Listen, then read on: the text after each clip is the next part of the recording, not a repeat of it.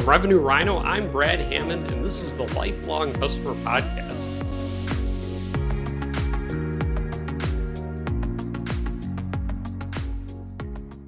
Welcome to the Lifelong Customer Podcast. I'm your host, Brad Hammond, and today I have Dan from DocuPhase. Dan, it's really nice to have you on.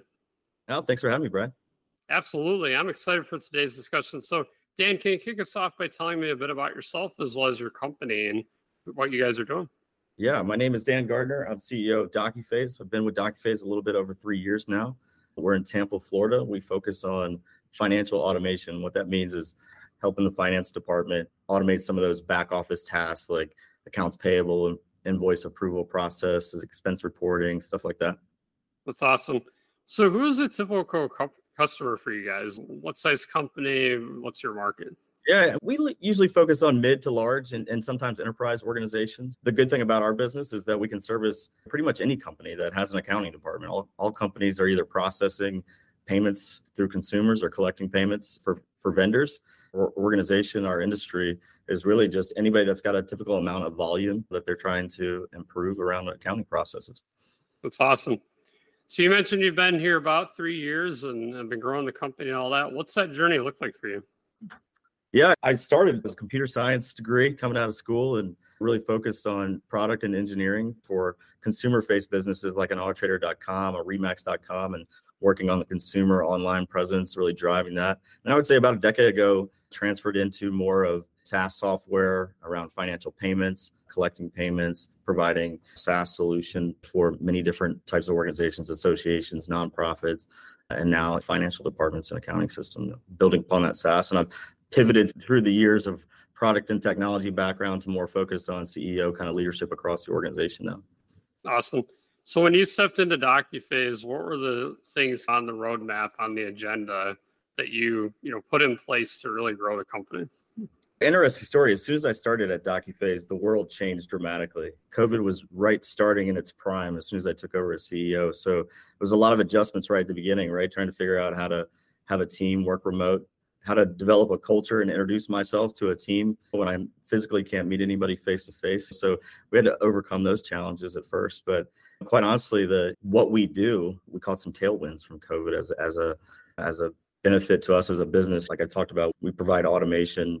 When you think about automation, what that really means is creating efficiencies through old manual processes, such as collecting a payment in the mail, taking that payment or taking that invoice and bill that you got in the mail and manually entering that into your ERP, your accounting solution, and then running through emails or running through departments and trying to get the IT team to approve this invoice. And then Sally's got to improve this. And those old processes that we all, worked with on every day, they've really forced organizations to change that quickly when, everybody was working from home, working remote. It really took some of those technology laggers and really accelerated that. And our business grew from it. We were able to provide value and need at the time. We've had some adjustments to make as an organization with having some great growth. And how do we scale that? How do we grow that ourselves? Absolutely. Any tactics and strategies that have worked particularly well to grow in this space? Yeah, I think the first thing that we had to do is when I came in here, so our biggest path to growth and building new customers was through trade shows and big events. Like we would go to all the largest accounting. We partnered with Microsoft, Oracle, Acumatica, SAP, and we would have a huge presence in these networks and go to these trade shows. And that's how we drove most of our business.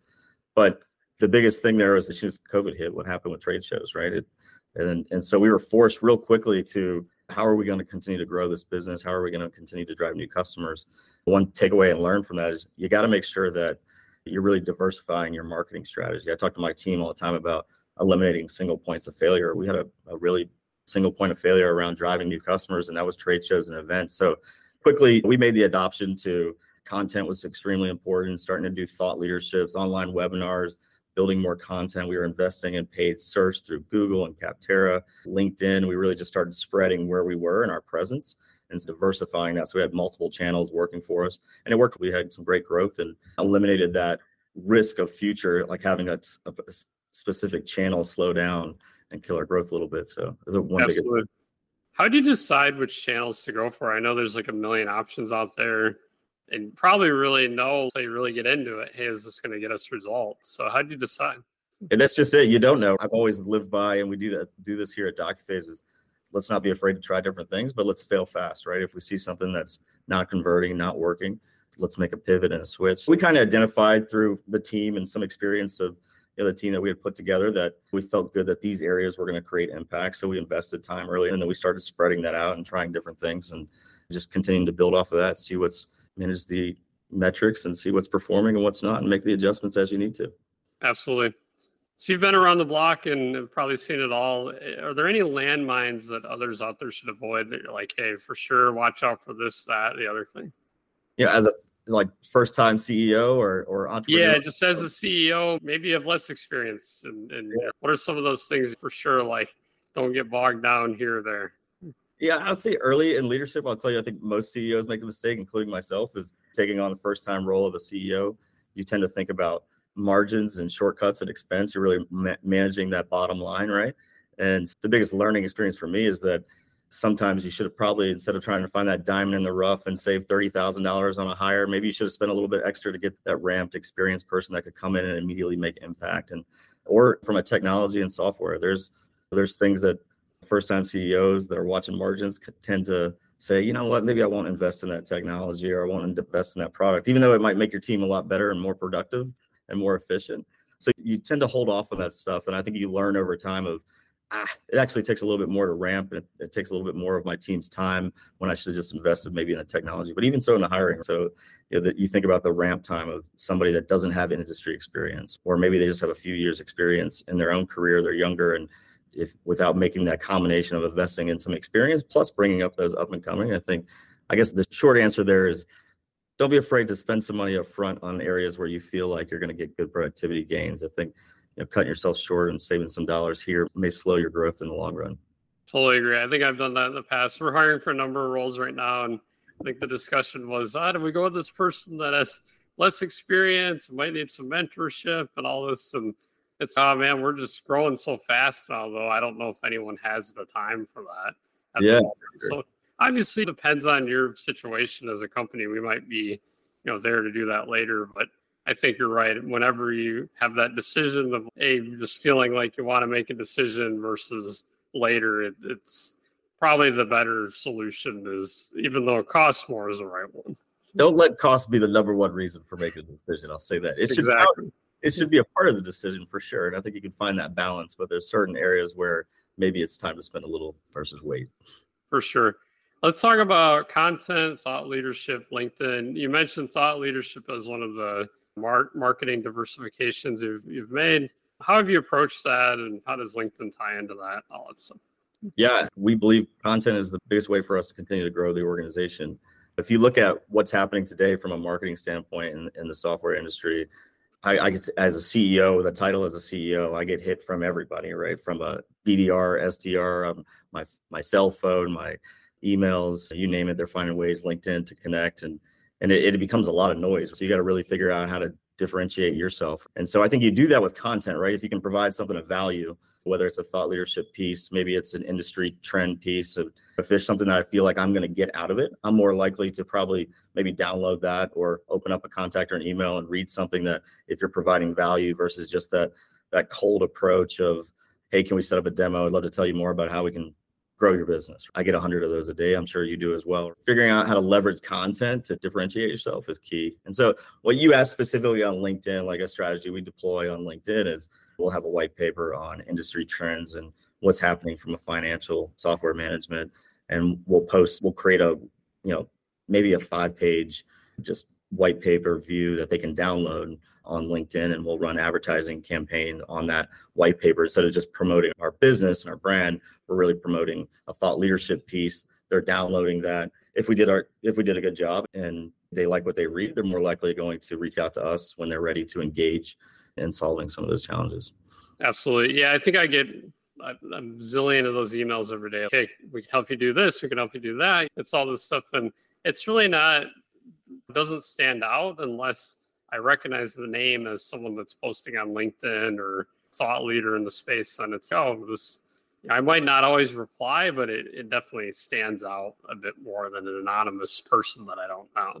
Yeah. And what happens behind the scenes really is you make that name recognition on LinkedIn. And then when you send it into an email, like 2 days later, you get so many emails, you're like, I think I know that Brad guy. Like, I should open this up and read it. So you catch you that way of like, it's just Yeah. multiple ways of creating awareness for your brand, for yourself. Those inboxes are noisy, right? So how you can find a way to stand out is important. And some of that can just, like, I think I might know this person, I should open it. Exactly. And you recognize the company too. I imagine if I downloaded your white paper and read it, and then someone hits me up a few weeks later, it's like, I know of this company versus it just being an unknown company. That's right, for sure. Exactly. What's one of the biggest challenges you faced when growing this company that maybe you didn't expect, or you're like, hey, there's a big lesson learned here? Yeah, honestly, it's been growing and scaling the company as we've seen some great growth in our organization, implementing software and finding experts in accounting and finance, like hiring those people. It takes time to ramp up individuals in the business. So really getting out in front of that growth and hiring thoughtful. Now, you don't want to overspend, overhire, but you want to be thoughtful and making sure you're getting ahead of the curve. And so that's been a lesson learned. I think also too, as a CEO, advice I have for anybody is really having that own personal check of how well are you communicating across the entire organization. I think when you realize that, communication and transparency from top to bottom up is critical to the business. The more that they understand the challenges and understand the vision, the more likely they're going to be to make an impact and help you drive towards growth. So if you can think of as a CEO of like constantly making communication up and down a priority, and we do that through, consistent town halls on a monthly basis, our newsletter digest, our surveys and feedback. We really take to heart hearing back from our employees, because you're going to identify pocket areas where you need some attention and make some improvements. And then one department that may be perfect and doing well one day, 3 months might be your new problem next time. It's a continuous evolving thing as you bring in more people, the marketing economy changes.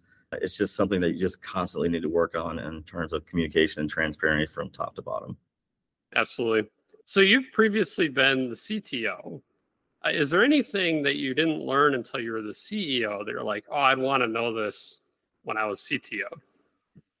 One thing about being CEO is it can be a very lonely position. The highs are high, and the lows can be very lonely and low. You're taking on kind of the stress and the solution of every department, right? Whereas as a C-suite CTO, you're in charge of driving product and engineering, product strategy, and technology and compliance, security. That's just one section, right? Being a CEO, there's multiple areas, and you got to find the balance of, keeping an eye and driving all parts of the different departments. So it's key to build a strong team around you that you can lean on and support. Absolutely. Any last words of wisdom, advice as we wrap up today? You asked the question earlier, if I could go back in time, one thing I would tell myself before, it really is finding that balance and taking some time for yourself as well, right? You can put a lot of work on yourself as CEO, and it is a lot of work, and no matter what size the organization is, but finding that balance is going to give you the right mindset to continue to grow the business and drive the business. And I think we've been successful. I've been successful because we put a big focus on culture. And I know that everybody says culture is key, right? It really, truly is. And I believe that. And I think behind every strong growth story is usually an organization that has strong culture and has employees that like what they do, and therefore they create strong results. And we believe that. We build that into our organizations. If I had any advice for anybody, is don't underestimate culture and quality of work. And for your employees, the happier they are, the better results they're going to provide for you. And we've lived by that. Absolutely. Dan, it's been amazing to have you on. Thanks so much for sharing all your wisdom and insights today. All right. Thanks, Brad. Appreciate it.